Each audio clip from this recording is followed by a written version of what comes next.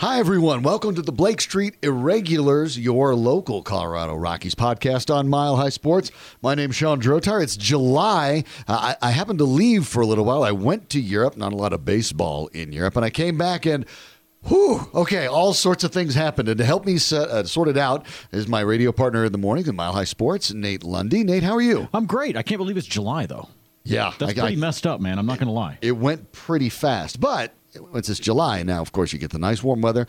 Perfect place to go to the rooftop bar out on Tap 14, 1920 Blake Street. If you're down watching the Rockies there, even if you're not, even if they're on the road, because they're probably losing on the road anyway. So, if they're on the road, you're going to make sure you can check that out too, home or away. Go to Tap 14, check out their beautiful rooftop beer garden, 70 Colorado draft beers, 100 Colorado distilled spirits, a menu that rotates. It's locally sourced. If you're one of those hipster type folks who wants everything to be organic, this is your spot. Tap 14 is the place to be. Chef Andrea Varela does a terrific job there, and they've also opened even a second location as well. So for Tap 14, it's been going very, very well, and that's because I think folks like you and me have been going. So tell your friends. Tap 14, follow them on Twitter, and also catch them on the web at tap14.com. Spell that out, tap14.com. Nate, where the Rockies stand right now, fourth place in the NL West. That part sounds disastrous. The truth is they're only 2 games under 500,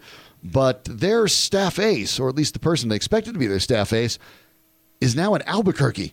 Yeah, aren't they, now correct me if I'm wrong, aren't they the only team up until now, the only team that has managed to have their starting rotation stay intact all year?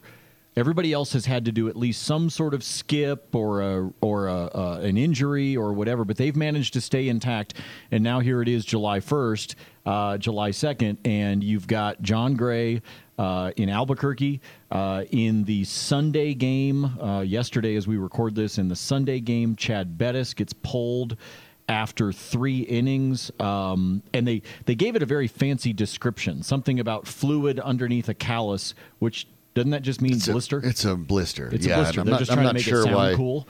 I don't know how you have to make Chad Bettis sound tough. I think he's already proven he's proven that. So this, to me, is going to be really interesting because this team has been able to know, right or wrong, ups and downs, they've known what their rotation was going to be throughout these first, 3 months of the year, and now all of a sudden that's getting thrown in the air.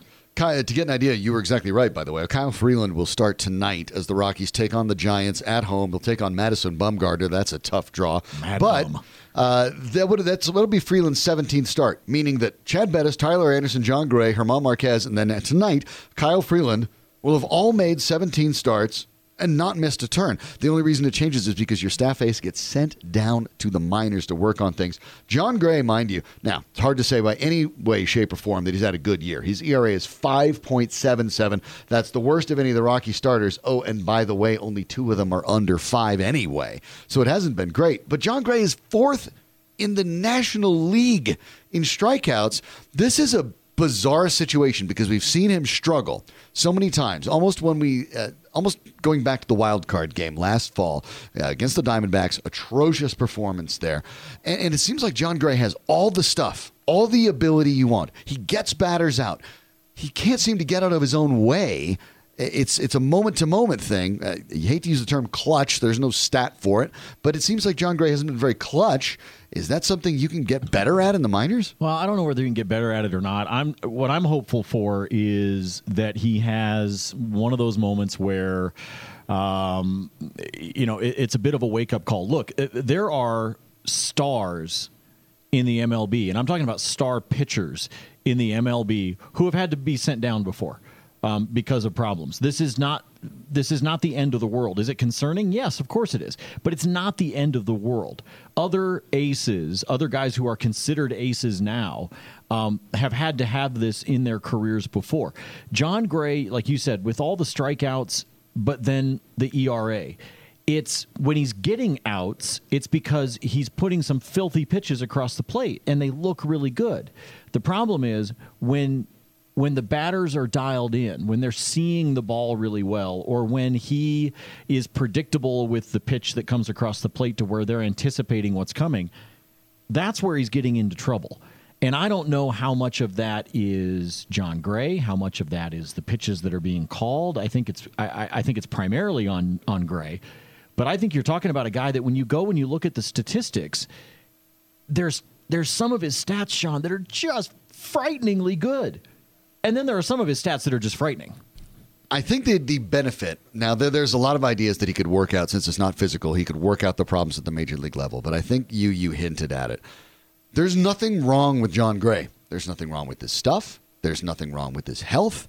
It's the space between his ears that's been the challenge. And that's not to say he's a head case or anything like that. But sometimes in every sport, guys in golf, they get the yips. They all of a sudden can't putt. It's not like they don't know how to putt. It's just in their heads a little bit.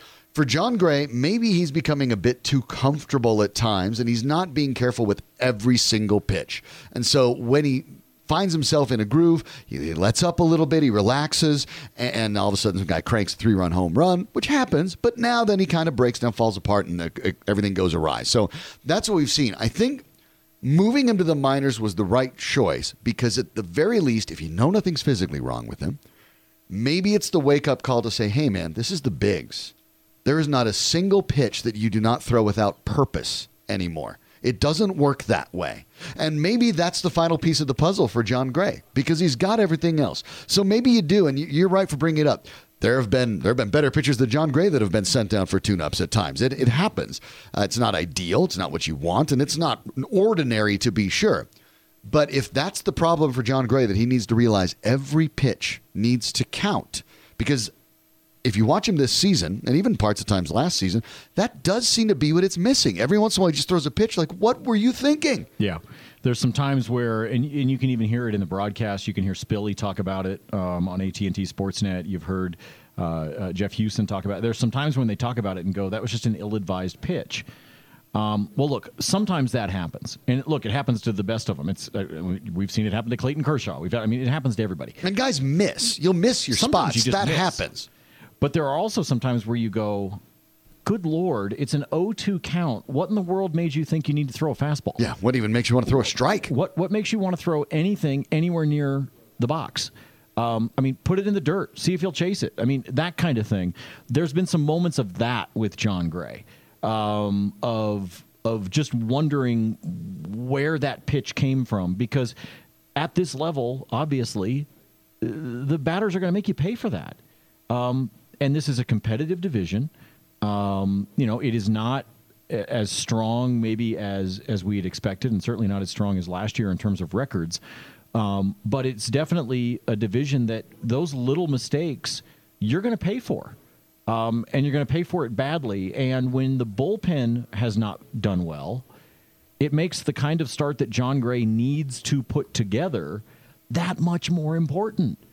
Because if Ottavino, who's had a couple of bad appearances here in the last 4 or 5 days, if he's slipping just a little bit and has had a couple of those bad outings, if Jake McGee is not going to get it done when he comes in, if you're gonna have struggles with Shaw and all the rest of it, it's all the more important to get those quality starts out of guys like Jon Gray, especially a guy like Jon Gray who was supposed to be the ace. Yeah, and I think the less said about the bullpen right now, the better. Yeah. I don't we even want to think about that at the moment. It hasn't been, that hasn't been particularly comfortable. But how much of this, when we take a look at it, because when I look at someone like Graham, we look at the pitches that aren't very good, and we look at things that are ill-advised. Sometimes I take a look and say, all right, the pitcher is, in the end, completely responsible for the pitch you throw. Right. You don't have to let go of that pitch. You can shake that guy off a bunch of times. But how much of this, I wonder, falls on the catchers? And when you look at the number of catchers who have qualified innings, Chris Iannetta is 11th, dead last among all NL catchers in qualified innings in catcher ERA. That's a particular stat of what the ERAs of his pitchers are doing when he catches. Iannetta is at 4.97. Tom Murphy, who's only been in 11 games, so that doesn't really count, 5.86. Tony Wolters, who he maybe gets about a third, and Iannetta gets 2/3. Wolters at 4.76. So the Rockies really haven't had the best catching as well when it comes to the way that these teams perform. It's not as if one catcher clearly has some of these guys better or worse. So now I wonder a little bit, boy, is this just Jon Gray? Is this an approach from the catchers? Is it systemic? Is the pitching coach? Where do they go? Because the Rockies pitching has absolutely let them down in the starting rotation, in the bullpen, about the only thing we can talk about that's positive is Adam Ottavino's had a good year, even though he's had a couple blips of late, and that the rotation has stayed healthy. But otherwise, this year has kind of been a slow motion disaster for the entire pitching staff. Yeah, it really has. And like we said at the beginning of the podcast, you add in the middle finger blister that Chad Bettis has. And as he sits right now, he's questionable for his next start. They consider him day-to-day at this point. That's going to add another challenge to this team. I mean, even if Chad Bettis misses one start, right? I mean, I'm not saying that he's going to be out for weeks with a blister.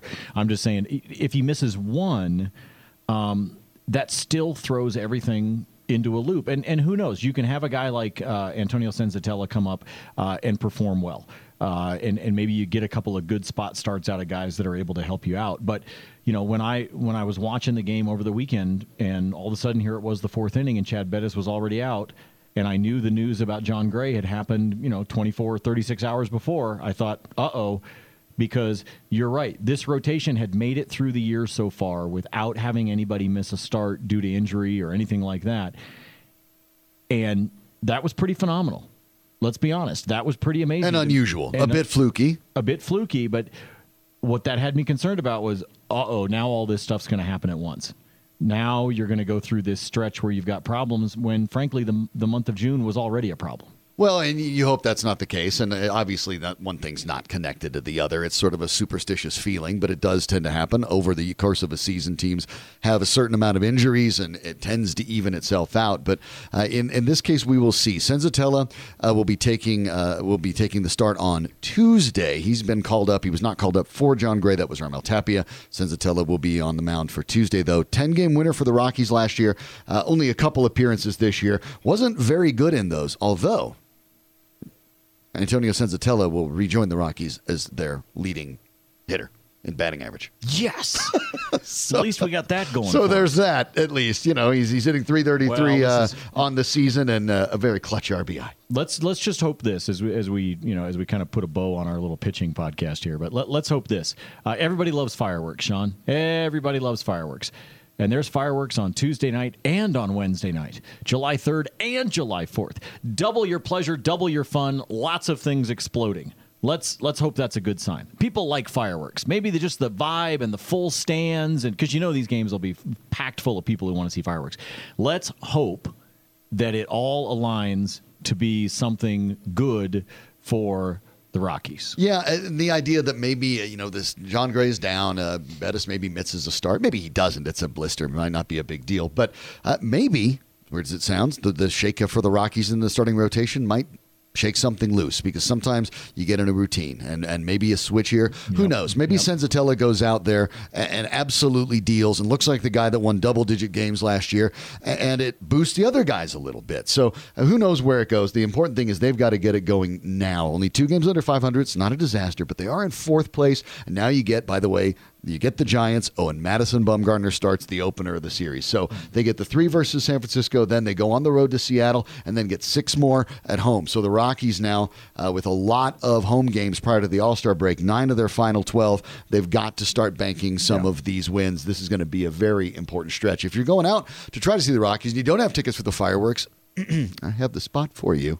You might have mentioned it earlier. Tap 14, 1920 Blake Street. You're right near the park. You get to be part of the scene and everything. And, it's a rooftop. So guess what you can do? You can look up where they shoot the fireworks. And I got to be honest. The beers are cheaper. I was going to say, as I sit here and better, and I'm in my 40s now. I've seen a lot of fireworks, and so they can have the fireworks. I'll take the beer.